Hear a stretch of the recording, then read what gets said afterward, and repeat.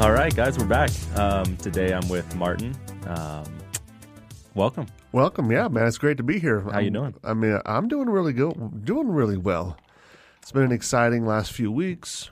It's good to get back in here. I'm stoked to sit across from you. Likewise. Yeah, this is our first time doing this, so it should be interesting. And Yeah.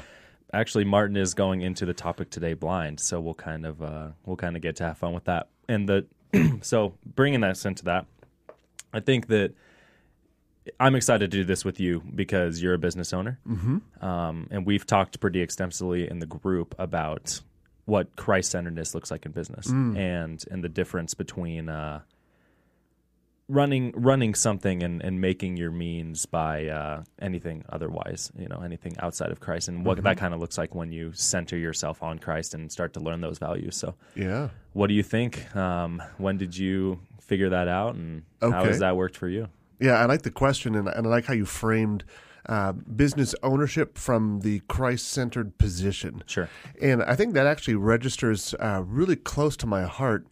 When I think about, you listen to a sermon about landowners, and I like how Jesus phrases that, where he's saying land ownership is a needed good thing. And there's got to be people who are willing to really go for it, Right. to step into their kingship and own and produce and create and provide, right? I mean, that's kingship model right there. Absolutely. And then on top of that is leaving those edges. Right. Now, the question that I that's a struggled great with, early on in my ownership of a business was, well, number one, am I even leaving edges, or am I trying to take all that for myself, as if that was the outcome of my whole business ownership? Like, I get to have all this too. Awesome. It's all about me. But when you frame that as a Christ-centered, like, yes, you create, provide, you do that as owner, but then you also have this other thing that you get to do. And when I say it like that, I'm saying you get to create and produce and provide, but you also do that for your customers, certainly, but now to impact your kingdom. Right. And that's Christ-centered. Yeah, absolutely. That's a cool point too. And the common theme, I have a little bit different but very similar view. But I think the common theme there is that you're serving others, and it's never about what can I take, but rather what can I give. I love that quote. I don't know if I think it was JFK. Ask not what you can do for your country, or ask not what your country can do for you, but what you can do for your country. Yeah. So yeah, kind of the same thing. What I was kind of thinking with it too, obviously you need to serve others, but personally, so I don't own a business, but I manage my family business with my dad. So I've got a lot of room to work there and kind of experiment and become my own in that, and it's been a really awesome learning experience for me. And the thing that I love most about that is that we share the exact same mindset on this, he and I. And what I've really learned the past couple years doing it, what he's helped me to see, and what I've learned kind of through God as well, is that when you think like that, and when nothing you're doing is about anything else except the best interest of the customer, you can't lose. You can't lose. And our business, it's a roofing company. We are 100% referral. So all of our business comes from word of mouth, insurance agents, real estate agents, people that we did their roof and they told their mom or whatever. And we do pretty well just doing that. But you can never make it to that point unless you're just focused on the customer. And I think that's kind of what you're saying as well. Yeah, because it demands of you to be in a Christ-centered position, which is you take what you need to do and you flow out from you to your kingdom. Right. And that the only way that works then is by the background of your intention. Right. What was it that you're actually trying to do? Yep, your heart. Because you can, there are some, I'm sure there's a plethora of businesses out there that will say that as a boilerplate. Sure. And will do that, but they're always doing it in this manipulation model. Yeah, absolutely. And they're going to do things and create systems to get a feedback so they can justify their actions. Right. Yeah. So the 75 Hard program, the guy who made that, so Andy Frisella, he once said this thing on his podcast. So runs a $100 million company, super successful with that, and might actually even be more. But he said this thing one time that I never forgot. And basically he was talking about when his company was early on and he's hiring employees and someone calls, it's a vitamin shop or it's like a supplement store. And someone calls early on and is asking for, they got the wrong number. And they were asking what kind of brake pads they need. Oh, and sure. The guy who answered the receptionist was like, oh, sorry, this is First Form. We don't do brakes. Sorry. And he saw it and he immediately is like, call them back right now, get on your computer and figure out what brake pads they need. And he did. And, that guy will be a customer for life. But even if he wasn't, you're not having to manipulate anything. And chances are that he is going to be and tell everyone he knows how awesome this company is. And, the story goes on from there. So it's a cool way to do business. It's exciting. Yeah, and I like this because your original question is, what does it mean to be a Christ-centered business owner? Right. And how does that differentiate or look different than just a business owner who's into it for good reasons? Right. Okay. There's a difference there. Certainly, there's an intention. You can't justify why you have a good reason. But when you're Christ-centered, you're going to do things based on this one reason. Right. And it's important to call back to being Christ-centered means you're not choosing to prioritize what you do and why you do it because there's this one thing that Christ wants me to do, or if I believe in Christ, I should do this thing. You're not prioritizing this one decision among other good business model decisions. Yeah. You're centered so without even thinking about it. Now that brings us to our conscious model.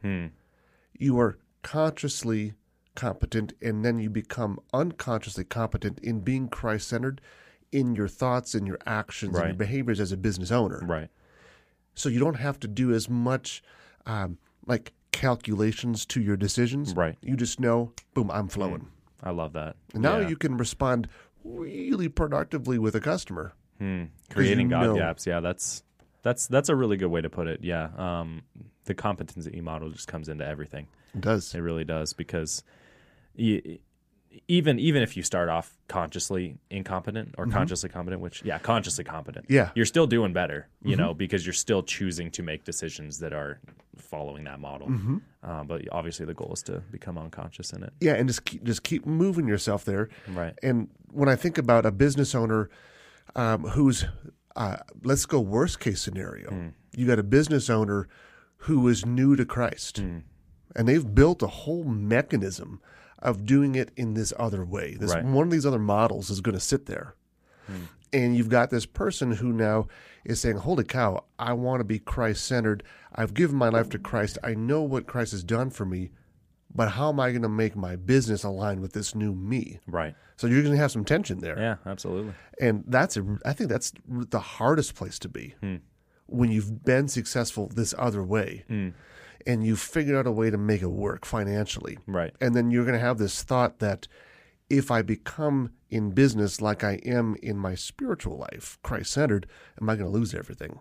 So touching on that, because obviously anyone who wants to maybe take a path like that that's more entrepreneurial, the finances go through the mind, the option of failure or not option, but maybe outcome of failure. So, I mean, what do you say to that? What's the process looked like for you when you've created those gaps? Yep. So using my current kingship language now, it is that legacy-minded. That's the first anchor. So now when I would talk to anybody getting into business for themselves, is just to simply recognize, number one, what's your why? What's your vision for the thing that you want to do? Yeah. Right? Make sure you know what that big thing is, because that big vision is how are you going to impact the world at the largest scale you can. All right, define the vision, understand that, and then know that when you decide to go all in, you're going to play a much longer game than all of your peers are going to tell you to play.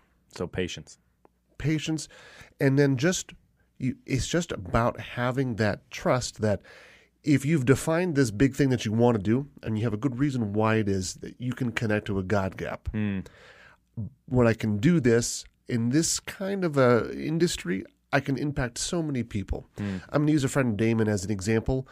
He, PhD, could have made a ton of money doing this one thing, but he's like, I really want to teach. And he had no idea how he was going to do that. That was his God gap. Yeah. But he knew he wanted to teach a lot of people the thing that he loved.